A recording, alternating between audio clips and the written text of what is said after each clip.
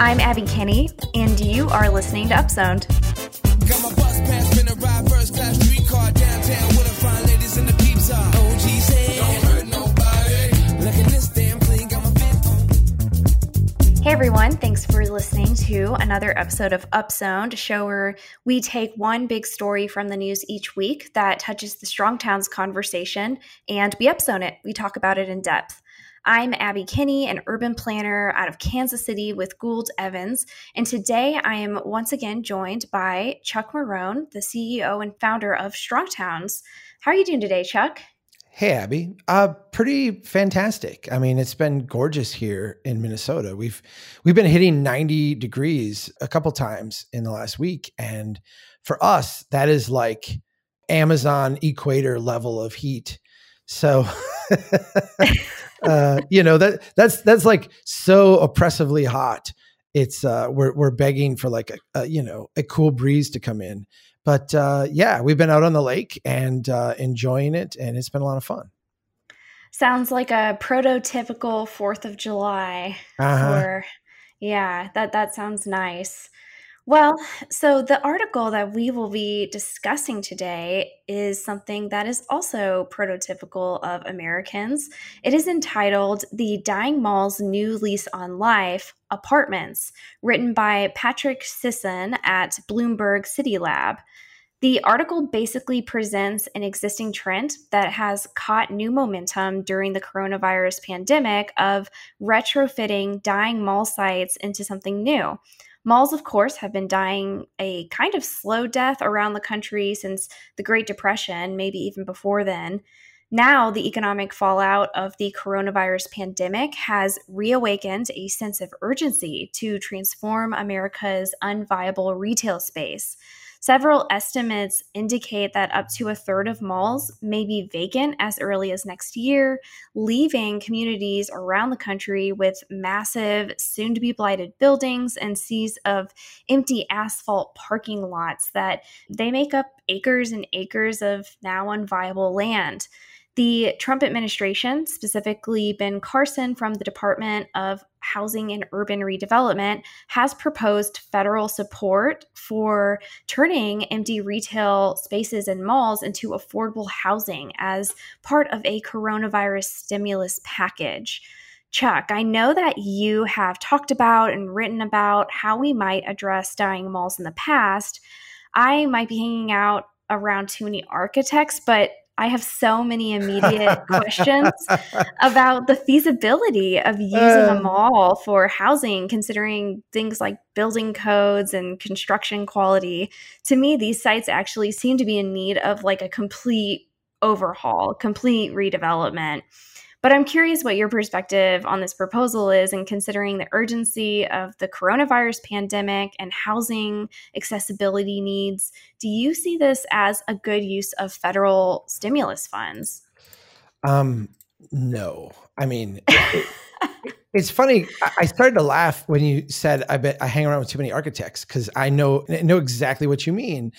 This is one of those, and it has been for a long time, one of those things that architects really get all a flutter about you, right? Like they get just all a buzz, like, oh my gosh, we can take something hideous and we can, change this and change this. And it's a little bit like, they're going back to the glory days in design, their undergraduate design program where they get to be very creative and I've worked with architects a lot in the past, and don't mean to burst anyone's bubble who's going into architecture now, but most architects, I think, go to school thinking they're going to build some beautiful monumental structure. And when they find out that, they're actually like reviewing HVAC plans on a Arby's, they have that midlife crisis. This kind of gives that creativity an outlet, like I can take this thing and redo it.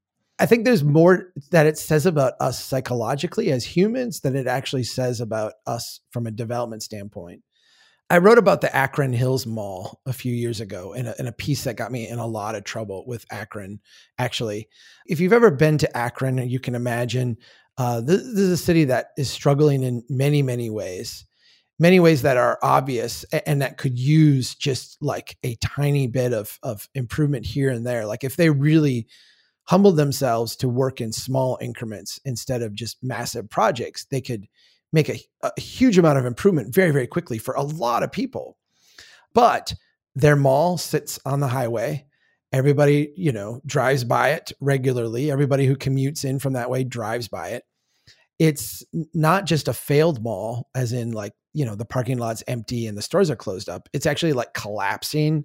This was a couple of years ago. It was collapsing and trees growing up in the middle of it. So it like signals failure. And they're doing everything they can. And in fact, gave huge subsidies to Amazon to come in and raise the site and redo it. And it was really like a psychological thing. Here's this big billboard telling us every day that we're a failure, that we failed, that we did something and it didn't work. And there's almost like this compulsion that we have with malls to go back and say, well, we're this far. We've invested this much. We've done, all this stuff to get it here. And so we can't let this thing fail. We can't let it fall apart. I saw this in my own hometown where, our big mall anchor tenant failed. Their company went into bankruptcy and they closed it. And it was abject panic and basically like all hands on deck, whatever it takes. We're going to prop this mall up and get this going. That, to me, from a rational standpoint, makes no sense. From a human psychological standpoint, I get it. These things, like, we put so much of like our essence and our being and our worth into, what this was supposed to be, that to watch it fail and fall apart is just emotionally very hard to do. Well, and it's interesting to me that we've kind of tacked on the concept of affordable housing onto the propping up of mall sites. It seems to me that affordable housing has become somewhat of a buzzword that gets tacked on to boondoggles like this to appease dissent and gain support. While housing access is absolutely a critical subject that we must work to address, I happen to believe that it actually does matter where it's located. Malls are overwhelmingly located in places that are unwalkable and disconnected regionally without a robust public transportation network or a personal vehicle. The Center for Neighborhood Technology has coined the Housing Plus Transportation Index with the idea that the cost of living involves a lot more than just housing, and the cost of a car is often overlooked in these conversations around affordability. So in a rational world, it would make more sense to focus on housing affordability and access and to more options in contexts that would, have the existing transit networks and existing walkability. It seems that we're actually starting off with the problem of the dying malls and then tacking affordable housing onto the solution rather than starting with housing access as a problem and then working to approach it in a multifaceted way that is really geared towards empowerment in existing neighborhoods.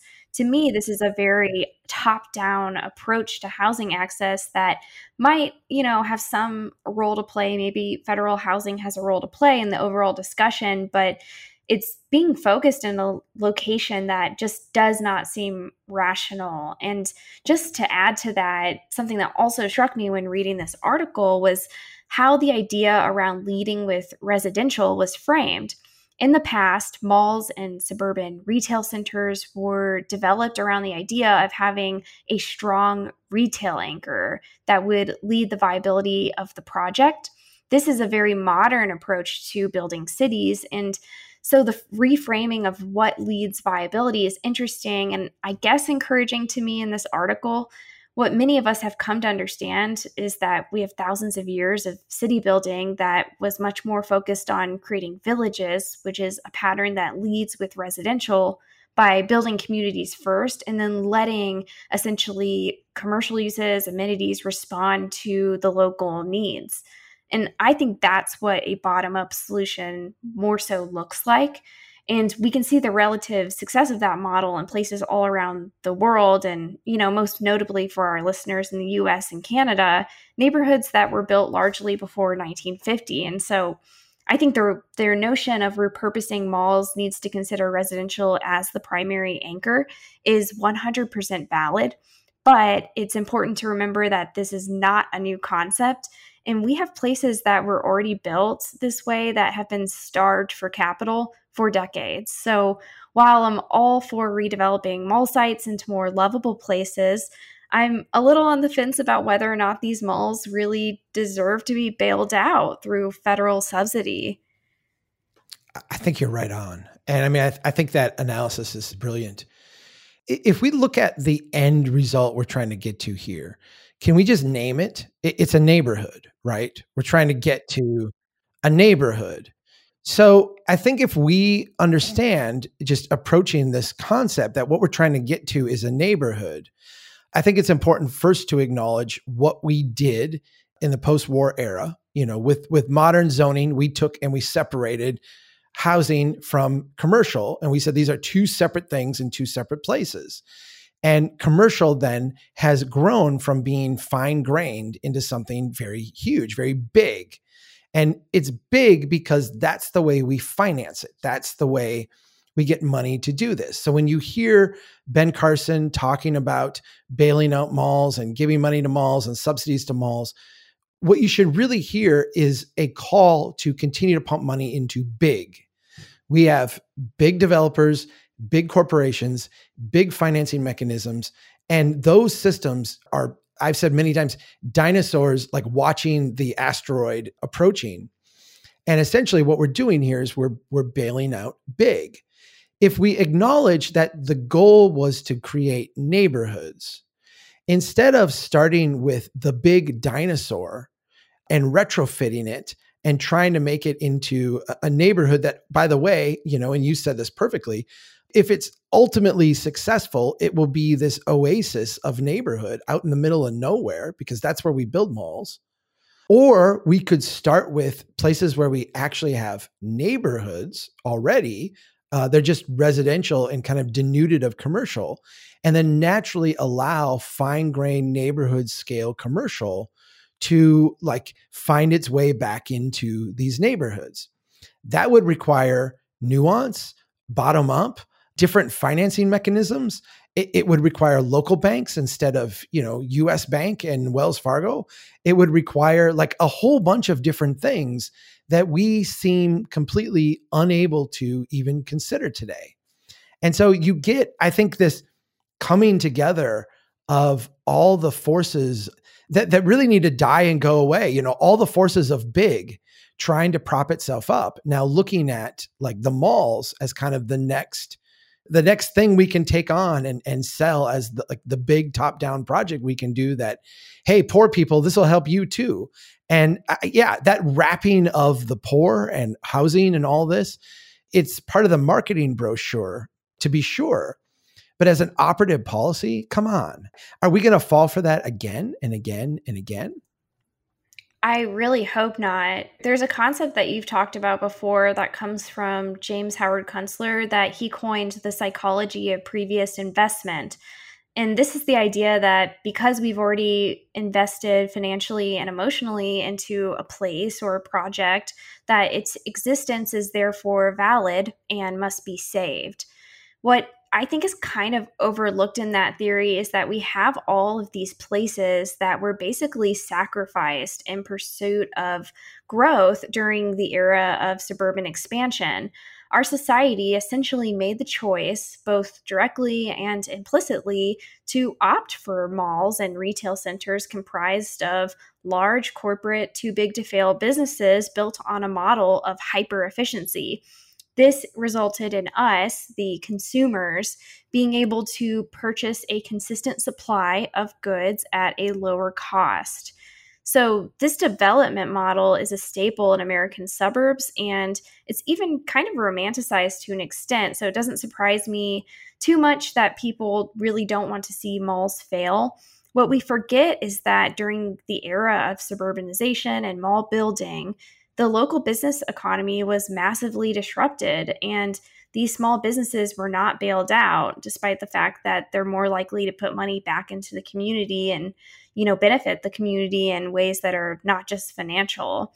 When this ecosystem disappears, our money funnels into these corporate chains and moves out of the community largely. And in the case of malls, we've consolidated our physical source of goods into one massive building. I guess the question that I have is, why do we mourn the loss of a mall when we don't mourn the loss of businesses and communities that were sacrificed in the name of this expansion? And if we're going to deficit spend in response to coronavirus, why don't we instead focus on spending that money in a way that cultivates a human scale economy? And why don't we double down on a model that has worked for thousands of years? I don't know, as we do lament the mall, the loss of the mall. I think we do, like I said in the beginning, I think we do as a cultural, it's a point of failure. But I agree with you. You know, we walked away from our core downtowns. We walked away from those economic ecosystems. And while there were some among us who mourned that at the time, and there were some among us who you pointed out problems, you know, I wasn't alive back then. I've read this, you know, I've read the conversations in my community. I've talked to people who were there. This was looked at as progress. This was progress. This was advancement. This was creating more efficient markets and better markets. This was, you know, giving people more options. We wrapped all of this in this narrative of America becoming a better country, a better place. I think there's two ironies here today that we're not fully confronting as a society. The first is just the recognition that people actually do prefer the fine-grained. And you see this because all these malls now are trying to recreate the town square experience. They're trying to become like a caricature, like a facsimile of what a main street would be. And so, you know, instead of having one mega coffee shop, you got a bunch of little coffee shops. Instead of having, you know, one big Best Buy big box store, you've got now the little like niche market thing. And, oh, we've got the Apple store over here and the little Best Buy shop over here. And, you know, we can order and deliver stuff to you. So you got all the access of this great mega company, but you get the experience that you want. So we, in a sense, acknowledge that humans are scaled to a human habitat, to a human environment, which is not mega big. Yet, you know, we're stuck with, for the time being, with this mega big financing system. And so we're being asked to deliver fine grain, but we're being asked to deliver it with like tools that can only work at the large scale. I think the other irony here, you know, beyond the fact that we've recognized this preference, is that, you know, because we can only work at a large scale, our ability to respond to this is just clumsy. It is not kind of the nuanced, broadly participatory, bottom-up, resilient kind of way of doing things. We default back to those systems and we say, all right, deliver us this new product now, as if, you know, Main Street was something that was delivered by like the one oligarch in town, as opposed to something that was co-created by everybody within the place. I'm optimistic because I feel like this is, in a sense, like the dying gasps of a model that just needs to go away. And the only question for us as communities is how much of our remaining essence are we going to put into propping this up? Yet I felt that same thing back in 2008, and I was proven wrong over the subsequent decade. And so I guess it remains to be seen on whether this new fad is something we'll be able to conjure up, or whether we'll be forced to deal with reality before we're able to do this on a broad scale. Well, and considering all the space that these malls make up, I actually think that there's some really exciting opportunities for approaching it in a different way and actually just redeveloping that land. Even if it is a long-term strategy, I think that there are ways to reuse all the space. But if we're willing to be disciplined and patient, there are better ways to do it. And that could actually, you know, create a sense of place and a sense of ownership, and maybe even create opportunities for people who are low income to gain some type of ownership. I think there's a lot of creative approaches that could be explored in how to reuse the land. So I've looked at what Monty Anderson, incremental developer down in Duncanville, Texas, outside of Dallas. I've looked at what he has done with a small mall site, and he's done exactly that. There's a lot now of local ownership, startup entrepreneurs, people who could never get a hold in like a class A or class B, even mall space, are now, finding a home to get started in this thing that he has been redeveloping with small base commercial, with residential, in conjunction with a neighborhood. I'm inspired by Monty, but I've always had lingering doubts that we could do this at scale, at the scale that would need to happen to actually make viable use of this space. Malls are not well constructed. You kind of started with that. And I think it's an important point to kind of come back to, is that if you look at the actual construction of a mall or a big box store or a strip mall, or even like a modern franchise restaurant, or quite frankly, a modern sheetrock house, these are not things that are well constructed. They're not things that are designed to endure. I made the point to my kids this week, because we're talking about the school in town. There was a school site built in the 1970s that they're renovating, and they're tearing down a 1930s elementary school in the process. And I actually made the point. I said, if we just walked away from both of these, like walked away from them for 30 years and then came back to them, did nothing, just like boarded up the site and walked away. The 1930s school, I mean, you could take a power washer, wash it down, update the electronics on the inside, and you'd be good to go. I mean, that building would be fine. It would be standing there. It would need some work, but it would be okay. That 1970s school would be completely gutted. It would have fallen apart. The roof would have caved in. The walls would have fallen down. It would be a disaster. None of this stuff, from a construction standpoint, is really worth salvaging. And so, I question our capacity to do it at the scale that we would need to be able to like actually make this work in the places we built. And then, is that really what we want to do? I mean, is that really the place where we put our energies? I don't think it is.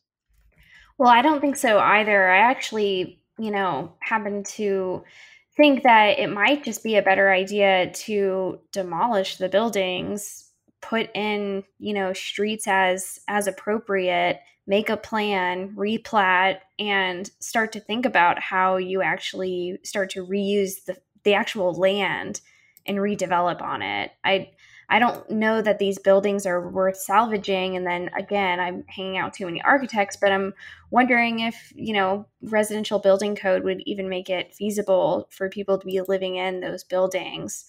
I have a hard time believing that the maintenance of those buildings has been kept up at the level that it would need to over all these years. Right. Or just abandon the site. I do think that our cities physically need to contract, and actually will be forced to. And I think the question is, what's the mechanism? I wrote in chapter 6 of my book that I think in the next decade, there will be an industry of salvage, in a sense, that goes into sites like these and says, okay, before we demo this, what can we make use of? Are there copper wires here we can pull out? Are there, HVAC systems we can recycle? What is here that has value that we can take out and reuse in this project of kind of fixing and patching together our denuded cities? I think that will become an industry. There's a modest industry of this right now, but I think it will be expanded on, because I think a lot of these places are just going to be abandoned. I think they're going to we will walk away from them, and there is not going to be the, without the top down, without the HUD subsidies, without the Wall Street capital, without, that money being poured into the system, there's no way, the city of Brainerd, the citizens, private or public, or some combination of the two, rescue our dying mall. We just, that capital's not here, and it would be a bad investment. There's no way the city of Kansas City prioritizes that amongst all the other things that are on the table, needing, urgent needs needing to be done. So the quicker we get this on, the better off we're going to be. Yeah, I'm not going to disagree with you there, because I do think that there is going to be some contraction. And you've talked about triage in the past, that there are going to be sites that we are going to need the discipline to walk away from if it's just not viable to, waste our resources on. And let's all remember that this is federal deficit spending. So this is money that we are bringing into existence, and it would do us all at best to use it in a productive way that actually helps people. So we have reached- Abby, you're so old fashioned. You're so old fashioned. We just make money now. Like, we don't need to make productive use of it. That is so quaint. Yeah, we could just print money, and if somebody wants to come dig a hole in my backyard and refill it, we could spend it that way too. So we have reached the end of our time today, but before we conclude, it is time for the Down Zone, which is the part of this show where we get to share anything that we have been listening to, watching, anything that's been capturing our attention this week. So, Chuck, what have you been up to lately? I never dreamt that I would be a boat person. I grew up in Minnesota. I live here now. It's a land of 10,000 lakes. I know lots of people with boats. I grew up, my parents had a boat. I never thought that I would be a boat person. And I'm not sure why. We are not taking a summer vacation. And my wife and my 2 teenage daughters said, Dad, let's take the money we save for vacation and buy a boat. And I'm like, that sounds like a terrible idea. And then they started sending me like, here's a boat, here's a boat, here's a boat. And I was shocked because I thought it would be way more expensive than it is. So we bought a boat, and I went and picked it up on Monday, and we went out on Wednesday of this week. And I got to tell you, it's kind of weird to be a boat person, but it's also kind of fun. Do you know what BOAT stands for? No. Bust out another 1,000. Yeah. I'm a little nervous about that. I did get it's a jet boat, and I actually bought this particular boat not only because it was really affordable and it didn't have a propeller, which my kids want to do a lot of skiing and swimming and stuff. And so I was like, yeah, I'd rather not deal with that. But I also wanted one that I thought I had half a chance to actually fix myself. And so I bought a 1997 Sugar Sands Tango jet boat. And it's got an inboard engine. And I looked at it, I'm like, I think I could actually hack this thing somewhat. So I'm hoping to avoid the thousands of dollars that I've, is pretty notorious for people who own boats, but we'll see. We will see. You'll have to come to Minnesota sometime, and we'll take a fun boat ride. Yeah, well, I love boats, and I don't know if you know this, but Missouri is also a state with a ton of lakes, and I feel like there's like a lake culture here. Like, everybody knows somebody who has a lake house to go to. Sure. You kind of want to be the person with the friend who has a lake house and not the person with the lake house. my good buddy up the street said, thank you. He said, I've always wanted to have a friend who owned a boat. Yeah, that's definitely the case. And I've actually been thinking of getting a kayak, which is non-motorized. So that's something that I've been thinking about it for years, but I haven't pulled the trigger on it and actually found one. But I would love to have a kayak, and I'm close to the Missouri River, so it would be fun to bring it down that. I actually have followed up finally on one of your recommendations. I'm sorry to say that it is not Sherlock, because our TV actually got destroyed a little while ago during a power surge. Yes, we had a power surge. So now we don't have a TV, which is completely fine, actually.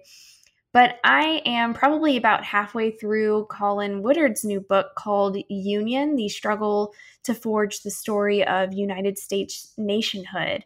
And wow, this is such a great book. And, like we talked about a few weeks ago, this book explores the historical and continued struggle over control over the American ethos and American story, following the lived experiences of several notable Americans through the 19th century.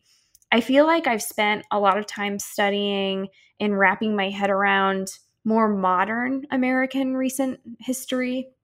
So this has been actually a really great book for expanding my perspective on the 19th century American history. And Colin Woodard is an amazing writer, so I highly recommend this book.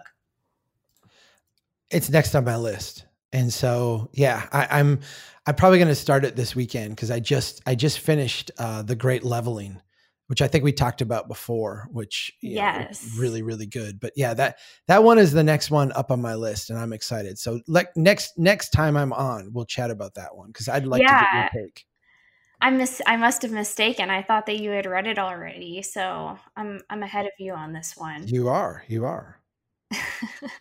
All right. Well, thanks for talking with me today, Chuck. And thank you everyone for listening to another episode of Upzoned. Keep doing what you can to build a strong town. See you, Chuck. Take care.